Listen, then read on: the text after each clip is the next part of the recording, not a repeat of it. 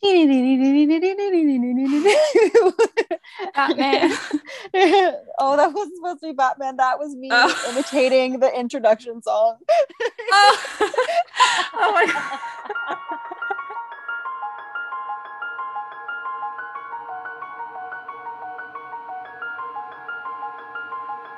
Hello, everyone. My name is Kayla. And I'm Steph. Welcome to episode 2 of the Witchery podcast. Here we talk about all things witchy, including real historic witch trials, tales, and folklore. Today, we will be talking about Geillis Duncan. Just before we start the story on Geillis Duncan, I just want to say that she was accused of witchcraft in Scotland.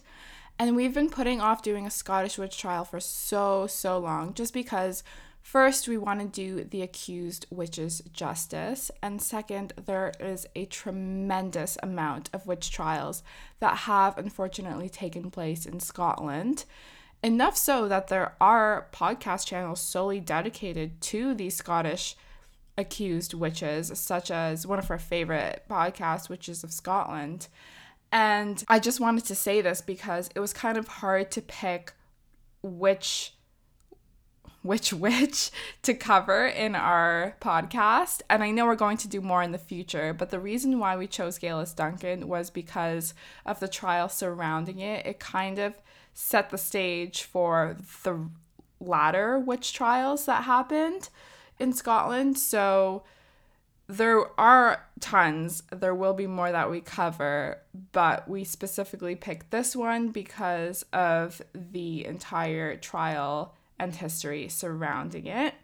And on top of this, I do believe that Scotland is also mine and Steph's one of our favorite countries, isn't it, Steph? Yeah, no, it's definitely, like, of course, other than here, it's my favorite country of all time. I just love going there. I love being in the surroundings, and it's so full of history. And then especially when it comes to their folk tales, when it comes to witchcraft and other older traditions that stem back like thousands of years, I think it's hard to compare to for me. So back to our accused witch. As Steph mentioned, we will be discussing Geillis or Gillis Duncan, whichever pronunciation you want to take. And she was actually part of a larger trial, which is one of the first major witch trials of Scotland. And this is the Berwick Witch Trials, which included many other individuals, including some familiar names if you're into your witch history, such as Agnes Sampson, Barbara Napier, John Cunningham, Euphemie McAlzine, Robert Grierson, Leonard Bandelandis, Margaret Atchison, Alanis Muir, and many more. A total of around 60 people were actually accused during these trials that took place for over 2 years. Geillis Duncan was almost directly the one that initiated this trial. Well, that sounds bad. It was actually King James VI, which we'll get into, but she was one of the first to be accused. And if you think the name Geillis Duncan sounds familiar, yes, she was the inspiration of the witch in the Outlander series written by Diana Gabaldon, but she was a real person, and we are going to share her very real, very unfortunate story today. So Steph is going to give us some background into this. Okay. Yeah, I just want to give a little scope into how a trial like this actually happened. And in Scotland, it was a lot more common, and they had a lot more trials than pretty much anywhere else. So I just like to give a little backstory, because I know that some people might wonder, like, why it was so brutal, like why there were so many, and why Scotland is almost infamous for its witch trials. And this is why. So in 1561, Mary, Queen of Scots, returned to Scotland. Now, at this point, Scotland was going through another Protestant Reformation, where it was previously Catholic, and Mary, Queen of Scots, returned, and she's also Catholic, and she was hiding away in France for reasons I won't get into because they're not important to the story. But she comes back, and basically there's a whole parliamental shift of them trying to reform the government into having a Protestant-based government, basically, which means that they have to make new laws. And these new laws also include acts of discipline. Before this, witchcraft was never a focus. Yes, people could be accused of it, but not in a sense where you could be punished to this degree, and not a sense where it was even focused on, just because traditional like magic or witchcraft would technically be conducted by healers and other people, especially just because Scotland is so full of folklore and folk tales and things like that, and spirits. 1563 is when the Witchcraft Act was created. And I would read it out, but the English would be a little bit difficult to understand. Maybe we'll make a post about it when this episode comes out. So the Witchcraft Act was added in 1563 as it was modified from its previously harsher form of discipline against witchcraft, because it was originally presented in 1561. John Knox played a large role. John Knox was kind of like the head of the Protestant movement at the time, and he played a role with his participation in authoring the Book of Discipline that would be presented to the court in 1561, which was then revised for 1563, which made the discipline against witchcraft harsher.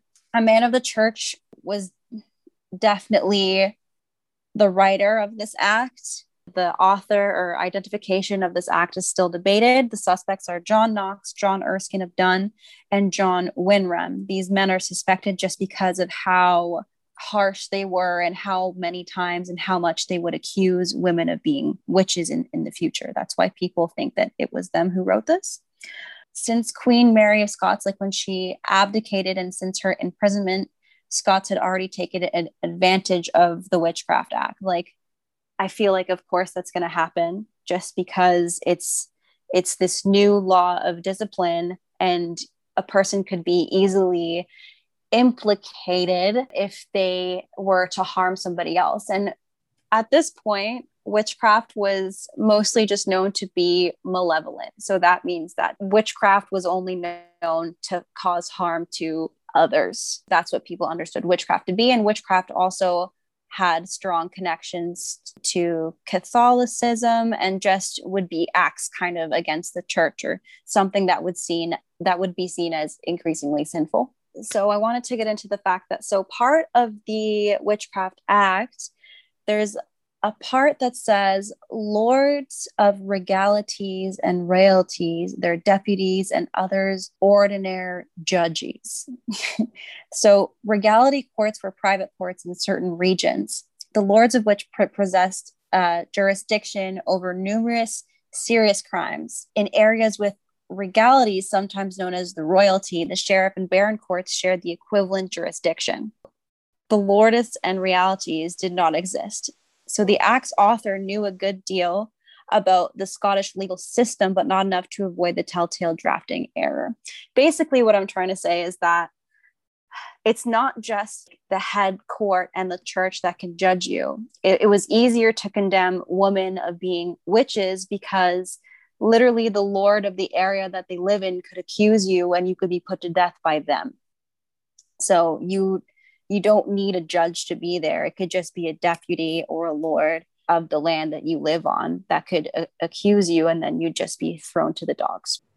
Getting into James VI of England and James I of Scotland. So by the time that the North Berwick trials took place, which is what Geillis was a part of, unfortunately, James, he wasn't really ruling yet, but he still had great influence. James was known to be a coward.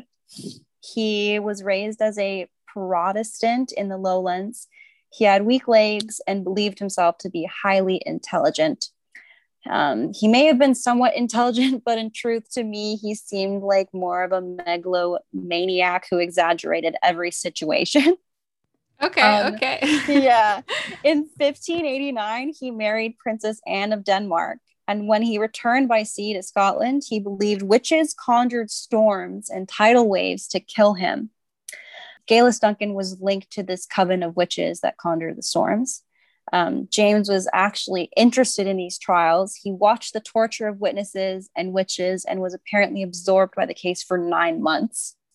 James was kidnapped by other Scottish lords earlier in his life and had a taste for vengeance against his own cowardice. James only linked witchcraft to maleficence, there we go, and the devil. He did not recognize Scottish folk magic or natural magic like they did in the Highlands, most likely just because he was a lowlander.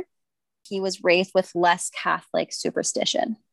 Yeah, and that whole summary you gave, Steph, was just a very brief summary of all the craziness surrounding the story during those times.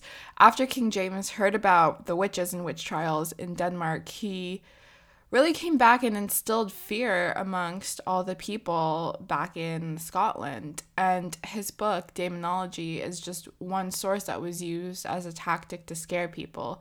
Everyone was terrified of witches and the devil at the time, and now they believed that this evil could be living amongst them. So, it was kind of like a mass paranoia, but rightfully so, that they were scared. Well, not rightfully, because these demons and stuff didn't really exist, but everyone was just mass terrified. It gives people a better excuse to do these things and to accuse people and to be angry and take out their anger on women who literally did nothing, unless they actually did kill somebody, but I seriously doubt that. Yeah. And that brings us to the story of Galus Duncan. Galus was a Scottish maid who lived in the 16th century. Her year and date of birth are unknown, but we do know that she was employed in the town of Tranent in the southeast of Scotland. This is just near Edinburgh, and it is in between Edinburgh and North Berwick. She was employed by a man named David Seaton. And in illustrations, Galus is always portrayed as an older woman because, of course, that witchy stereotype of being an old hag. But many modern academics actually believe that she was probably a teenager during her trial, and I agree, I think that this was correct. So what happened was her employer, David Seaton, he was a really, really angry and paranoid man. He also had legal powers, so he was legally allowed to torture her in his own home because of the law surrounding witches. And if he thought that she was a witch, he was allowed to do forth as he wanted. People believed that there was a group of people going to North Berwick, which is by the water, to receive orders from the devil. And Seaton believed that his maid Galus was one of them. Galus was known for her sudden, miraculous abilities as a healer and being a little sneaky, which got her into some trouble. So she would go out at nighttime and like in the middle of the night, and nobody would know where she went. And it was maybe assumed that she either had a lover outside or maybe she was just doing errands or meeting her family, who knows. But it is suspected that David Seaton may have been in love with her, or maybe he was jealous that she was going off somewhere else at night and she wouldn't tell him.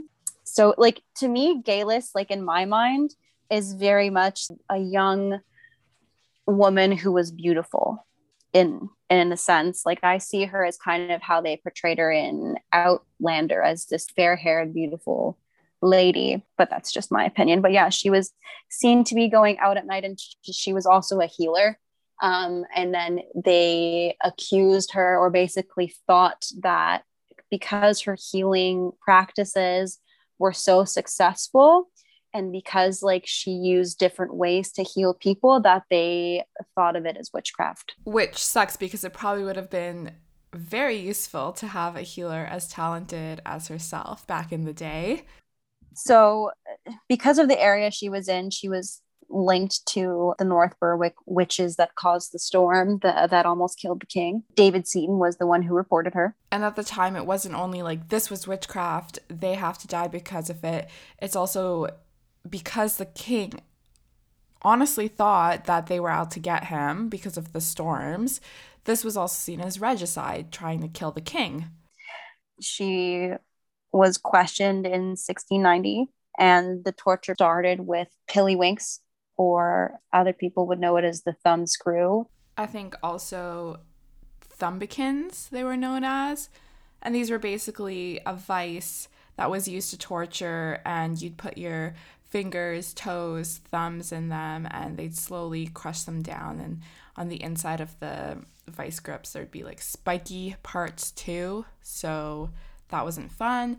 And then they also used a method on her called thrawing, which is another torture method of twisting tight ropes around the victim's head. And resisting would have just been more torture for her. And then they also stripped her naked and shaved all of her body hair off, and did a really intense physical examination to try and find the devil's mark. But the examination was so intense that some people basically deemed it as pretty much rape. Yeah. I think any unwanted contact. Yeah. Touching, yep. Of course, when you're stripped naked, of course, like that's called rape. So they ended up finding the devil's mark on her so that she could actually be accused of being a witch. And they continued to torture her until she confessed. Of course, you would confess in that situation. Yeah, pretty much if they already see you as guilty, they're going to do everything they can to prove it, even if it's just, finding a little mole on your body and say that that's the devil's mark. After her confession, Geillis Duncan was arrested in May of 1591.